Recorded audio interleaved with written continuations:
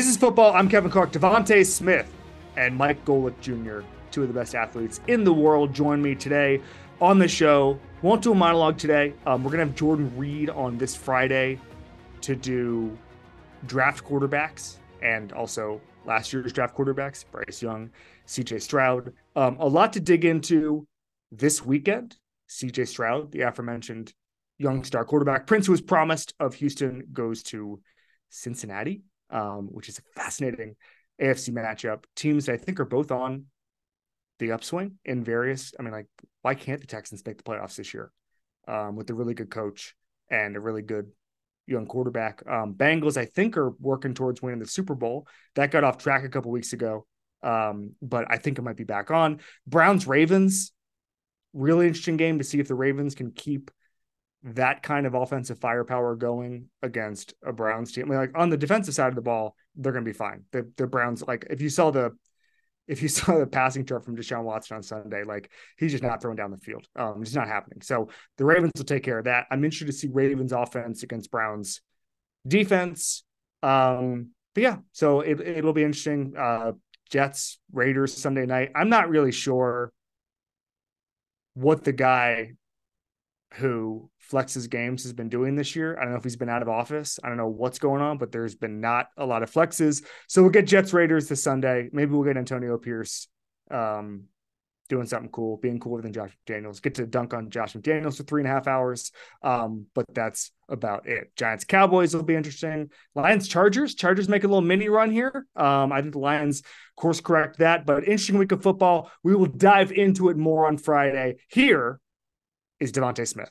Tickets to the game, merch, meals at iconic restaurants, stays at Caesar's Palace. All this can be yours when you bet with Caesar Sportsbook. Win or lose, every bet earns reward credits, which you can redeem across the empire. Now, if you haven't started yet, use the code OMAHAFULL and then place your first bet up to $1,250. If you win, great, you keep those winnings. But if you lose, you get your stake back as a bonus bet. 21 and up only. Offer valid and must be physically present in Arizona, Colorado, Illinois, Indiana, Iowa, Kansas, Louisiana, Maine, Maryland, Michigan, New Jersey, New York, Ohio, Pennsylvania, Tennessee, Virginia, West Virginia, and Wyoming only. New users and first $10 wager only.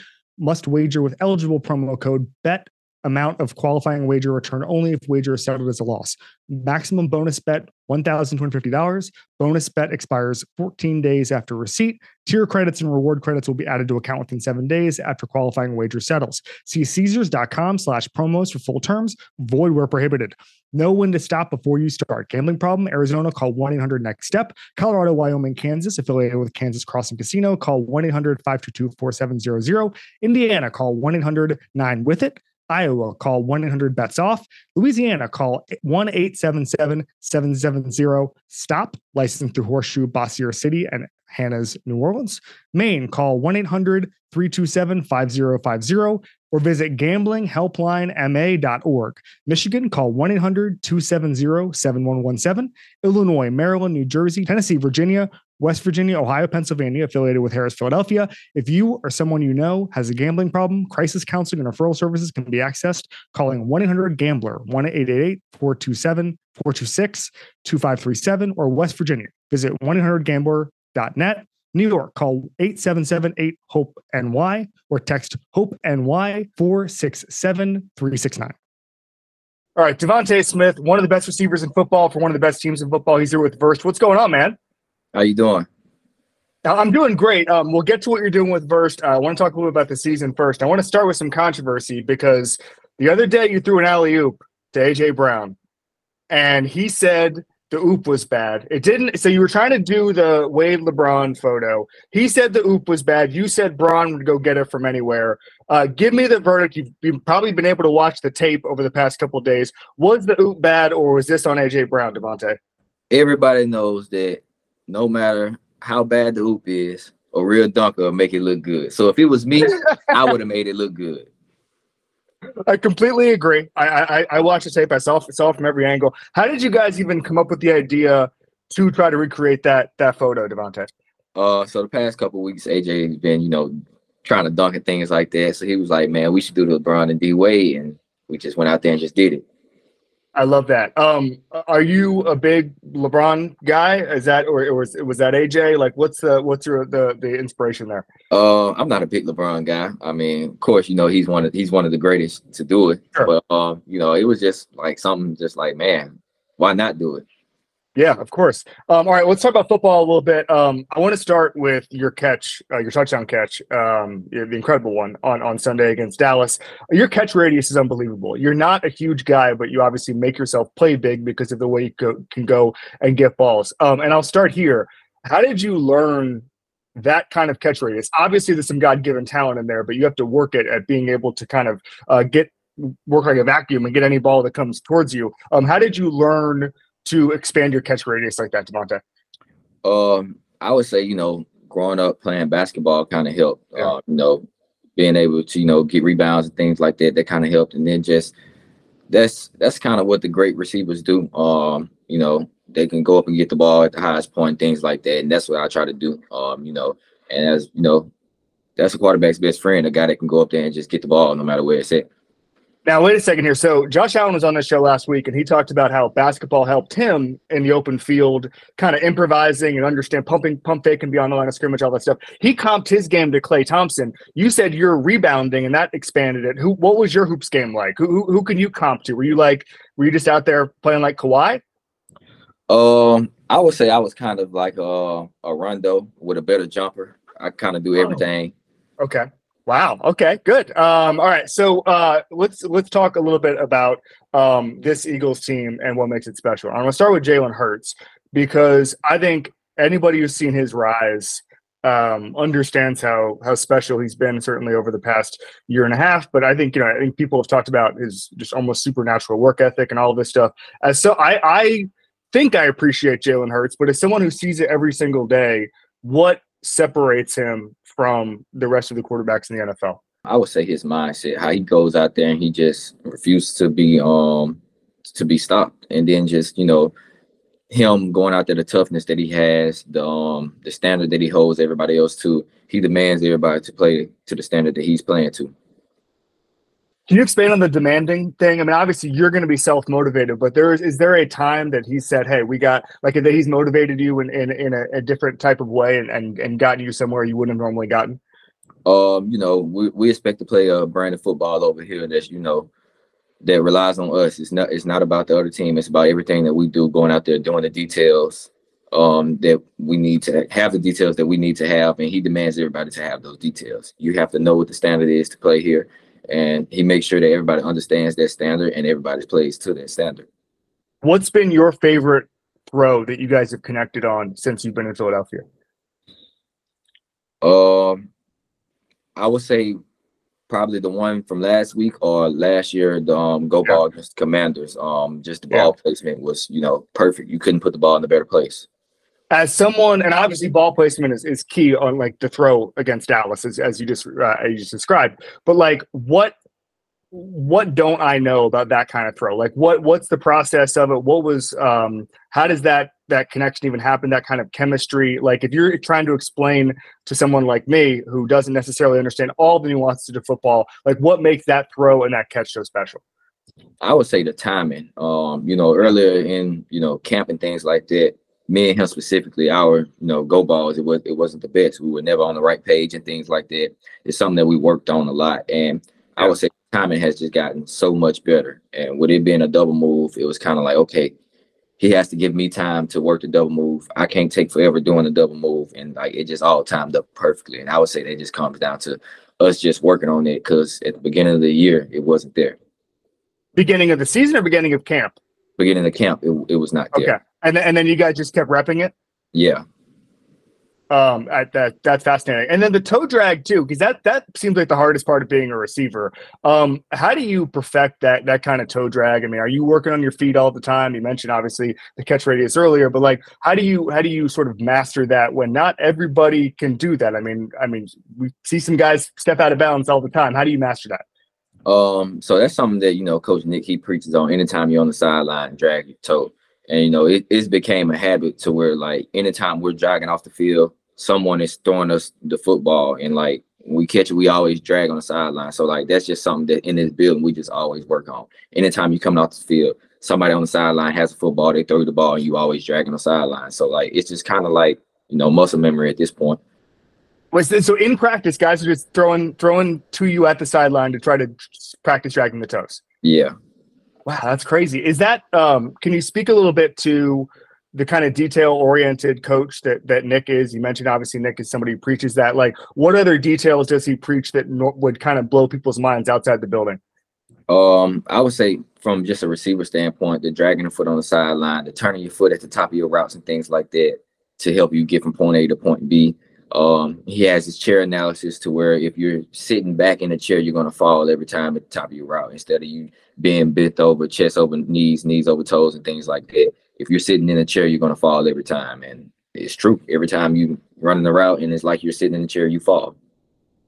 It was a really funny clip from a couple weeks ago where you're watching the tush push from the side, and you and the Vikings defensive back basically say like, all right, these guys are doing something over there. We're not involved. When you're that close to the tush push and you see the carnage or the brotherly shove, whatever you guys are calling it in Philly, when you see the carnage, you think what, DeVonta? Man, I'm a push a little bit, but man, look, I ain't trying to get up in that pile, man. Bad things happen when you're in the pile, man. Have you gotten caught up in the pile? Yeah, one time. Could you describe it for folks at home? For folks that's never been at the bottom of a pile, you can't breathe. It's just like everybody's on top of you. It's like you can't breathe no matter how hard you try to breathe. It just doesn't work.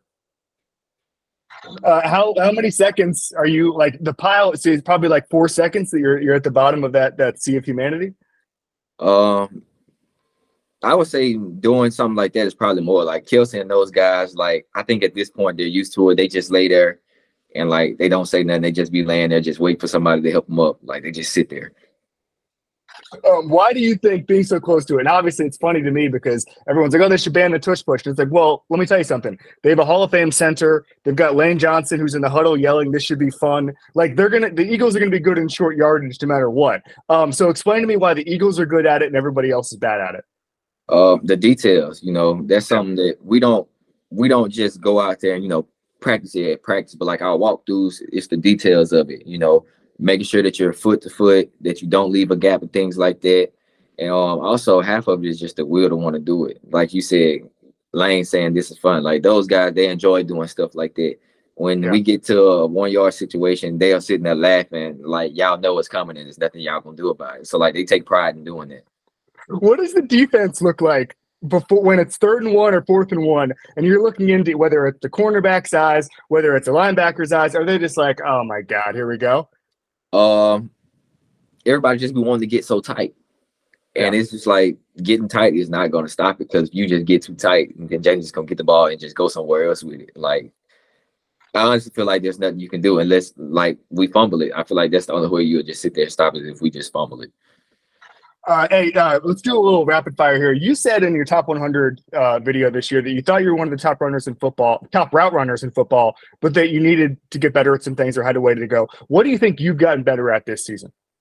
Continue to sharpen the mental side of the game. Understanding, situations, understanding coverages, diving into, the DB I'm playing against, what he like to do and things like that. I feel like that's half the battle. If you can mentally be prepared for the game, then going out there physically is going to be easy because you've been doing it your whole life. Best cornerback you've faced in the NFL since getting there? Patrick Surtain. Wow. What about his game? He's just like a technician. Like he doesn't fall for any move. No matter, you can sit there and dance the line how much you want, he's not going to move. Yeah. And then last thing for you before we get to what you're doing with Verst, you won a Heisman Trophy, and that was out of character for the way voters normally go. They normally just go for the best quarterback on the best team. That frustrates me as a college football fan, frankly, because you look at someone like Marvin Harrison Jr., some of these other amazing receivers, they should have a better chance than just, okay, this quarterback's 9-0, let's just start hyping him up. And you look at the Heisman odds this year, and it's all quarterbacks, and I think Marvin Harrison's like 5th or 6th. Do you think that the Heisman Trophy should open up to more players, not just receivers, but I mean, if Brock Bowers had stayed healthy, that kind of thing, defensive players. What do you think about how the Heisman Trophy is given as someone who has won it from a non-quarterback position? I think depends on how people view it. I mean, if you stat wise, you're going to pick a quarterback because they're going to have more numbers, with the passing yards. with quarterbacks being able to run now, they're going to have the rushing yards also. But I think it should be on, how important someone is to their team. To where if you take this person off a team, what would this team be? And then also stats do come into play too also. But I mean, no doubt with Marvin Harrison, he's probably the most important person on the Ohio State team. So that definitely has to come into play. Completely agree. Tell us what you're doing with Verse, DeVonta. I've been working with Verse for quite some time now, and it's so comfortable. It's versatile and everything that you want. Whether it's you going to work out, you going to work, you're having a business meeting, they have everything that you want. And I think that's what, drawing me to it is that I can go to one place and know what I'm getting every time. Awesome. All right, DeVonta Smith, he's with Verse. Thank you so much for coming. This is football, man. Thank you. Awesome. Thank you, man. All right, thank you to DeVonta. That was fascinating. Here is the host of the Gojo Show, Mike Golick Jr. All right, Mike Golick Jr. is here, host of the Gojo Show, one of my favorite people in football. You're following DeVonta Smith on this show. How would you rate your toe drags? My toe drags are extremely limited. I was in that group of offensive linemen because you see, especially in the NFL, guys that are legitimate athletes, like guys that were great high school basketball players, or like the Lane Johnsons of the world. I was going to say Lane Johnson. Yeah. Yeah. You think of those guys, or Trent Williams, like legitimate athletes playing in the position. In the entire time I played football, Kevin, I never once played a position other than offensive line. Like even at the Pee Wee level, never touched the rock, always had my hand in the dirt. And so I'm just an offensive lineman, which means that all the rest of that stuff way outside of my pay grade. It reminds me a little bit of Ndamukong Suh, who I did a long piece on when I was at the Journal about a decade ago now. And he mentioned kind of offhandedly, because he loves European soccer. Like he loves it and he was really into it. And we actually almost did this bit where I wanted him to write a European soccer story and we just wouldn't like draw attention to it. We would just run it in the Journal and we'd just say bye Ndamukong Suh, and we would just let it go viral on its own. But we didn't end up doing it. But he made the point. He was like, I was someone who loved soccer and wanted to play soccer, and I just got too big. And like that, those are the ones you got to draft. Like the Lane Johnsons, the Ndamukong Suhs, where it's like, I just wanted to be an attacking midfielder, and then I became 320 pounds. What are you going to do? It's like, those are the guys who become those guys go to Canton. 100%. Anytime you see that a guy was at like one of those JUCOs in Missouri and played tight end, but was like 270 pounds, you just got to go and scout those guys and convince them, hey, listen, you can make like $20 million a year putting your left hand on the ground. Well, that's kind of the Matt Rule thing. Is just look at track times in Texas and be like, hey, buddy, ever thought about rostering up, making some memories? As our buddy Nate Tice would say, making some memories and rostering up. All right. So I ignited my TikTok yesterday for the first time in a year. You're all over TikTok. You're in my algorithm. Do you have any TikTok tips? Talk about Taylor Swift. Yeah. Well, I have some Kelsey. I have a bunch of Kelsey interviews I'm going to unleash in the world, because I'm putting out like Ryan Fitzpatrick and some of these other guys, Channing Crowder. I put out Josh Allen the other day, and those guys are just not going to cut through on TikTok. It's just going to be Kelsey. That's all you got to do. Just got to feed the beast right now, because I started dabbling in TikTok last year when I saw our mutual friend Mina Kimes getting into it. She was always going to do that better than most of us, because that's just how she operates. But I thought, all right, I'll just lean into what I know. And at that time, Taylor had put a couple of albums out, and I did just the off-the-cuff album review. And especially knowing like the oddity, like I'm a fascination piece. I'm a big, bald, bearded, tattooed former 300-pounder who also is well-versed in all of the Taylor Swift dialect. And that sold like hotcakes. My favorite thing about it was there were comments when I was breaking down the album. They're like, why does this sound like ESPN is giving me Taylor Swift news? This guy should do sports commentary. And I was like, yes, we've done it. I love that. I have a couple of questions about football. We can keep talking about Taylor Swift. I don't really understand any of it. Who is the best team in football right now? Because I feel like this has been such a strange debate, because the pool has shrunk, but also maybe the Ravens are in this discussion now. I don't know where to take it. You help me. Yeah. So I think it's oddly enough, and you'd appreciate this as a college football fan, like we're at the point in the season where we're trying to blend like the resume we've seen versus clearly what's starting to show up on tape. I actually thought about that. Like, how do you like the playoff rankings? I'm doing the CFP rankings in my head now with NFL. It's best versus most deserving right now. And right. So if you're going to combine the two, it's probably the Eagles at this point in terms of what we already know about them, what we've seen them performance-wise actually going out winning a bunch of these games, and like what I trust going forward, because there's that weird factor in this too that's always going to put like Kansas City's always going to be firmly lodged in this because I know what they're always building towards. I trust the foundation of that team, but you're right. It right now feels like a conversation of like Baltimore. I think the Bengals, even despite the record, because we basically saw off the first quarter of the season for them anyway, kind of fit into that conversation, especially if you're just going to silo it to the AFC. I'm not a college football fan. After the last couple of weeks, I'm not in tune with the sport, and I'm pretending it doesn't exist. I'm going to try that too. I'll tell you, Feldman asked me to come on his pod like a week ago, and I went on it, and we had a great time. But I've actually been trying to, as you would say in football, ignore the noise on college football because it just emotionally is just so draining. And then Feldman is like, "Can you come on talk college ball?" And I was like, "I can't believe." Just when I thought I was out, they pull me back in, and I'm looking at recruiting rankings and all these guys who are maybe not going to Miami anymore. AFC North. I was surprised at the heat I got because I went around the horn yesterday and I said that everybody's 3 of the 4 people said the Ravens the best team in the AFC North. Call it, it's over.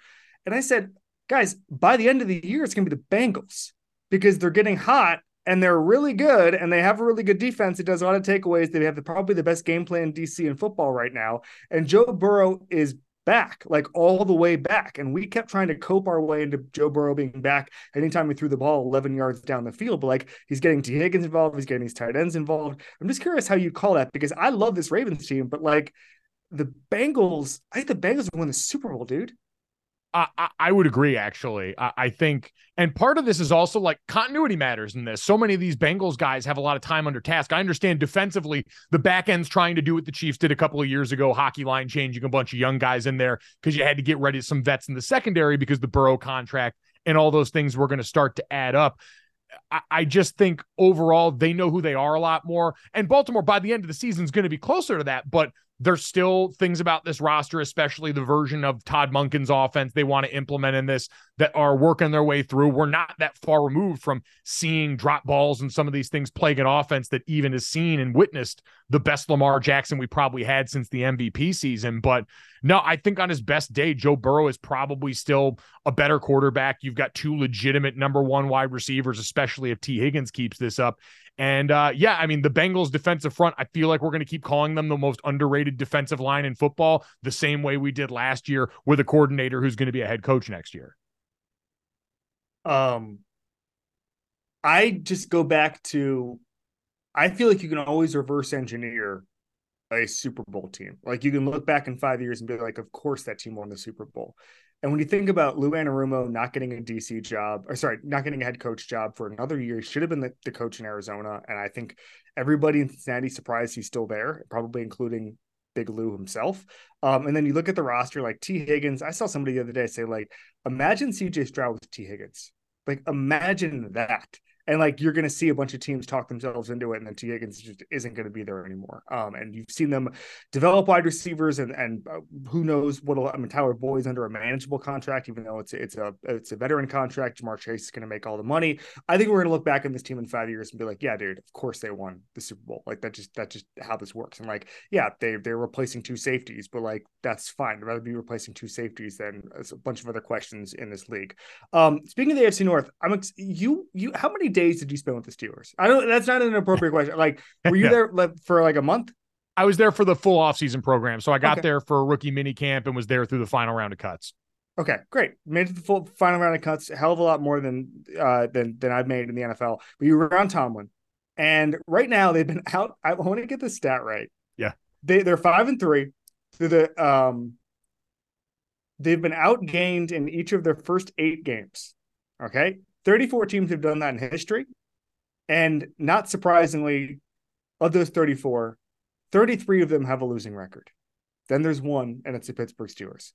Can you explain to me, having been in there, and it's funny because you were a young player in there, and I've heard from veterans that basically Mike Tomlin's shtick when you become a veteran in Pittsburgh is like he kind of lets you in on the secret. He's like, listen, I got about 3 years worth of material here, so you're going to hear some of the same stuff that you've heard. Feel free to just kind of zone out a little bit in the locker room. But you were a young player, so you were the target audience for these motivations, the different things, the programs he implements. And I'm curious, just big question: explain Mike Tomlin.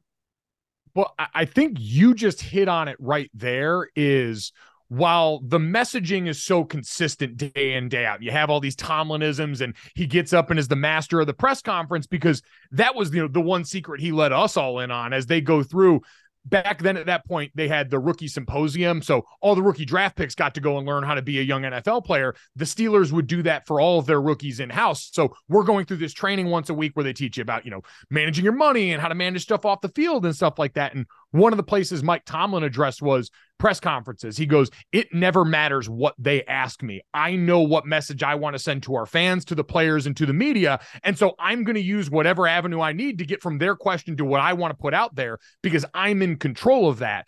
And so that control of that situation and how he wants to deliver the message to me was always the most Mike Tomlin gift. Like, you've got the tailored messages like we talked about with all the Tomlinisms where he's going to keep it consistent every day. You're going to know what's expected of you every day you walk into that facility. It's going to be beaten into your head over and over again through those meetings, but that's clarity. That's what you want as a player. The other part is personal connection. Like the one thing that was very clear to me through those months there is, and that's the expanded roster. That's 90-man rosters in the offseason. 1 through 90, Mike Tomlin's got something for you. He's got time for you. He's got something he knows about you. He's always approachable and available to you. And I was amazed at the relationship he had with everybody on down through that. I can only imagine what that's like now once you get to 53 in the season plus the practice squad. And then to your point, over years when you really get to know him of how different that is. And so he's got this incredible ability to connect with everybody individually, but understand, hey, we still got a big box some of this process here. And so let me whittle it down to exactly what I want as the expectation each and every day for these guys. That's fascinating. Did you just explain Mike Tomlin perfectly?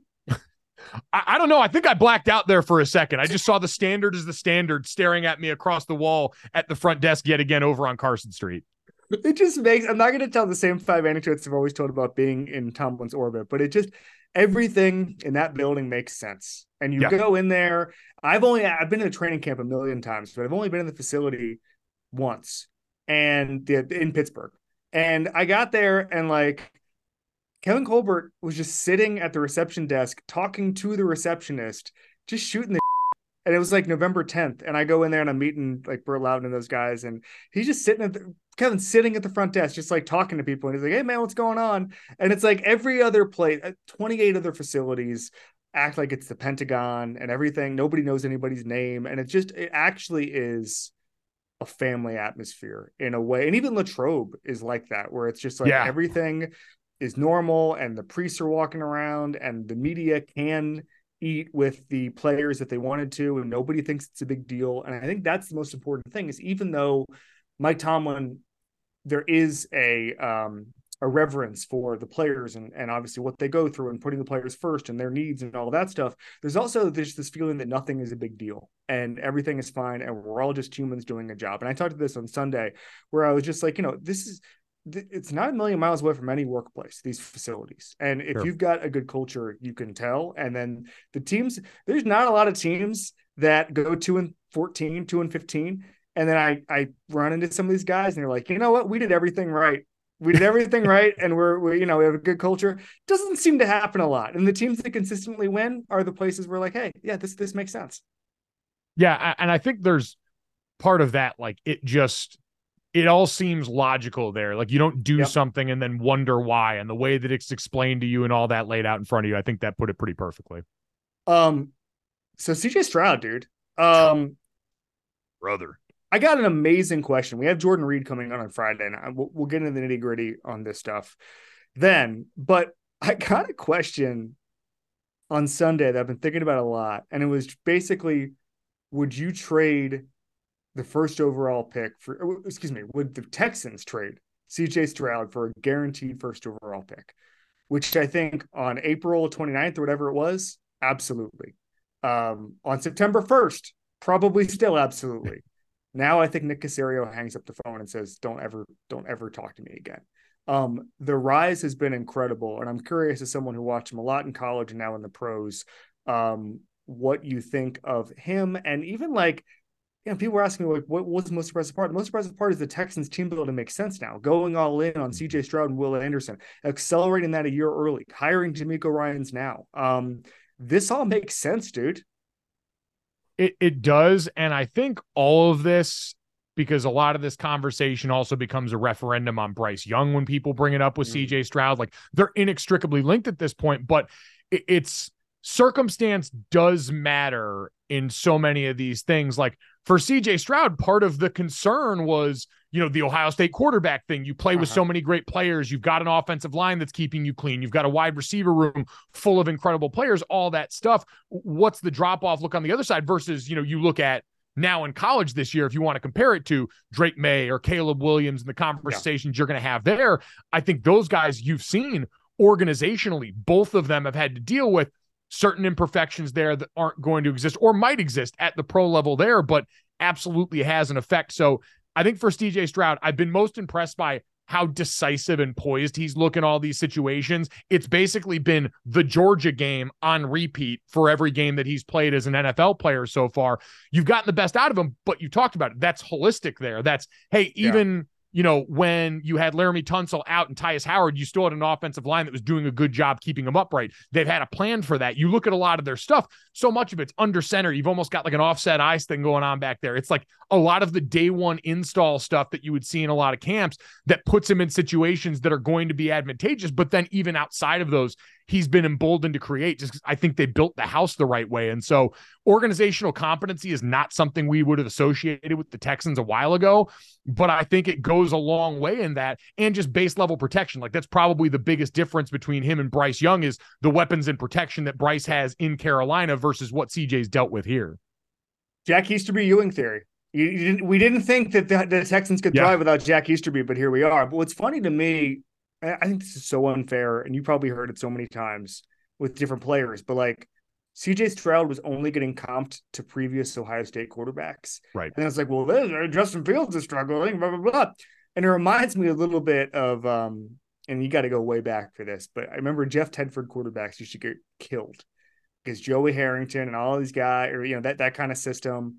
And then one day they had Aaron Rodgers, and it was like, oh, what happened to the Tedford system? Oh, it turns out they produced the best quarterback of his generation. So there you go. And these things are true until they're not, right? And I just feel like it's and CJ Stroud won second overall. I'm not acting like he dropped to the third round here, but I'm just saying in our evaluation, I think that people want to paint with such a broad brush, and this is what drives me nuts about the kind of the anonymous scout, anonymous executive industrial complex. Some of these guys just haven't watched these guys. And so then you get them on the phone and they're just like, yeah, I haven't watched enough, but what I will say is that Ryan Day's offense XYZ, and then it becomes a game of telephone. And then all of a sudden this guy gets knocked, even though he shouldn't. And that's what's so funny to me about these evaluations is like, you call somebody, and if I call somebody right now on November 7th and say, what do you think about Drake May? And, he's been struggling the last couple of weeks. My guess is that half of the league has no idea what's even going on with Drake May. 100%. 100%. So I think that becomes a big part of it. And that's why it's been fascinating to me to actually watch the Drake May, Caleb Williams debate start in November now, as people have started to put out their early draft reports. And you had those couple of games, starting with the Notre Dame game where Caleb Williams, the defensive issues there started to bleed over into how the offense operated, feeling like they had to go out and score 10 points on every play. And so now it opened this door for, well, there's another prospect that realistically was always going to be, I think, a 1A, 1B, because they are very similar playing styles. They have been under similar duress at times in their particular offenses, but we got there sooner because all of a sudden, once we shut off Caleb Williams is going for back-to-back Heismans. Caleb Williams is a potential going to lead them to a national championship or a CFP or a Pac-12 title. Once we shut all that off, we sent into overdrive. Well, let's start to look at him as a prospect now and see, hey, how sustainable are some of these plays where you buy time for like 10 seconds? What kind of athlete are you? How short are you compared to Drake? On and on down the list. We usually don't get to that way we process these guys for a while until we get to the combine, until we get to March. And I've been amazed at how quickly we sped up the process because all the things available to him conversationally around college football got shut off because SC lost a few games. Completely agree. The two things we overrate, number one is how much guys are in the league are paying attention to college football. They're just not.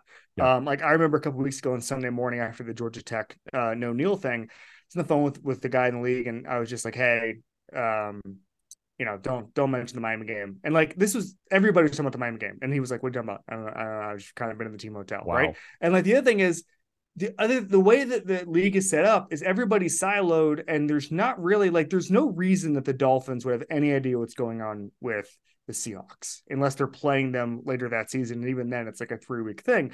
And you think about the way baseball is set up or basketball is set up, there's so much BS time. Like baseball, they play not only play 160 games a year. There's like 6 hours where they're all at the ballpark and not doing anything, and so guys will just catch up. How's everybody doing? Hey, what have you seen? Have you seen this pitcher? I can't name a baseball pitcher, but hypothetically, if there was a baseball pitcher, I could name him right here.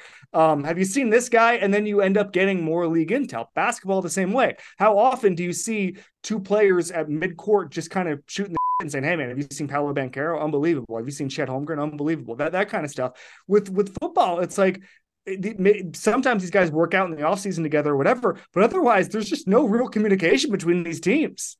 Well, and especially among like the player base on that, but for everyone, like it's in a sport where your career life cycle is a lot shorter. Your physical health and well-being are on the line every play. So some of this, I think, is a bit of self-preservation where it's like, yeah, I don't have time to just sit here and kind of like gawk at some of the other guys around here because most everyone's just trying to figure out how to keep their jobs at this point, week in and week out in this league, I think to an even more heightened extent than some of the other leagues. There's also kind of a unwritten rules on like you don't want to ask what somebody thinks about somebody during the season. Like two GMs wouldn't be like, "Hey, what do you think about this guy?" They don't. There's less BSing than you think because of that, I guess you could say. I would imagine going all the way back to the original point on this, like where would you put CJ Stroud among these quarterbacks right now with him, Caleb, Drake, if you were to just remove it all? Because I saw people doing this with Trevor Lawrence too, who I would say comfortably is above all three of the guys that we're talking about right now in terms of a prospect. Okay, so let me thank you for bringing us back to the point because I was going to keep making different points about gossip circles in the NFL. But here's my thing. So he was 6 of 8 on throws over 20 yards on Sunday for 199 yards, 3 touchdowns. The rookie numbers he's been putting up are on par only with Matthew Stafford and Cam Newton. Okay. And if you remember Cam Newton, I mean, that was a phenomenon. And obviously, I mean, I was going to say it did keep up because they should have won the Super Bowl, 5 years into that thing. But anyway, I think the ceiling for Caleb Williams is that. You know what I'm saying? Like, I don't like the best on November 7th of next year. Everyone would be thrilled if they see Caleb Williams or Drake May do that. And so I'm taking the guy I've seen do it against an NFL. I hate to be a Stugatz here, but like do it against an NFL team. Like, guess what? CJ Stroud did it. And that's my viewpoint on it is like, how could you be better than CJ Stroud was on Sunday? I know it was a 1-game sample size, but he's been making these throws every single week. And I saw some people been like, literally like 2 weeks ago, somebody was like, he really struggled in the preseason. The preseason. What are you talking about? He's making throws over and over and over again. Nobody's going to be perfect. He certainly has made mistakes this year, but like, I want to see if you can do this once, you can do it over and over and over again. And like that to me, like the coaching has been good. The infrastructure has been good. I like Nick Caserio. I've questioned some of his moves over the past couple of years, but like, again, you get a T. Higgins in there, a number one receiver type guy with CJ Stroud, and they're ready to win next year. Yeah, I would agree. His success right now comes with absolutely zero filters or caveats. Like we don't have to do the for a rookie or for X situation anymore. He's just NFL good at quarterback. So I'm with you. There's no qualms about him going forward. We can do the isolated as a prospect thing with those young guys, but the bottom line is you're right. This is as good as you could hope, I think, for any rookie quarterback coming into the NFL. And again, back to the original thesis is, I know this is like a pretty beaten in cliched point at this point, but we really, really underrate circumstance and what these guys are walking 100%. Into when we decide what their success or what their production in their rookie season early in their NFL career looks like and how that reflects on the way we evaluated them as prospects. They're all incredibly talented. Drake May or Caleb Williams, to me, very similar prospect. Like, I think anyone would be lucky to have the other. It's going to be your flavor of ice cream thing, I think, for both of those guys. And then we're going to watch one likely crash and burn because some terrible organization is going to get a hold of them and drag them down to mediocrity. I did not want to bring up the Bears on this podcast. Come on, Golick. Hey, last question for you. Shouldn't there be a bidding war as a college football podcaster for Connor Stallions? Oh my God. Who knows more about college football right now than Big Connor? It needs to be like, because he's simultaneously an insider. Yeah. He could be an analyst because he's been around it so much. He could also do like a Bourdain type thing because he's traveled so much throughout the college football world. He knows every good restaurant in these college towns. That is true. So you have a multi-pronged approach here on a bunch of different levels, because I also think, based on a guy who wrote a 600-page manifesto, he's probably got a little bit of Stu Gatz in him. Like, there's a little bit of like, I know more about all of this than all the people I've watched and studied. I've consumed this at a level that has me primed in a way where he would have the audacity each and every day, and you need that little bit to you. So you could also just bake into the audio deal the audio rights to the manifesto, get that on Audible or something like that. You know, I mean, that's like 40 hours of tapes there. He could do it himself, or he could hire somebody. Like, I feel like Stu Gatz reading the manifesto now, just because we've said his name a few times, feels like spiritually the right alignment. I think Stu Gatz with Connor Stallions would be an electric factory.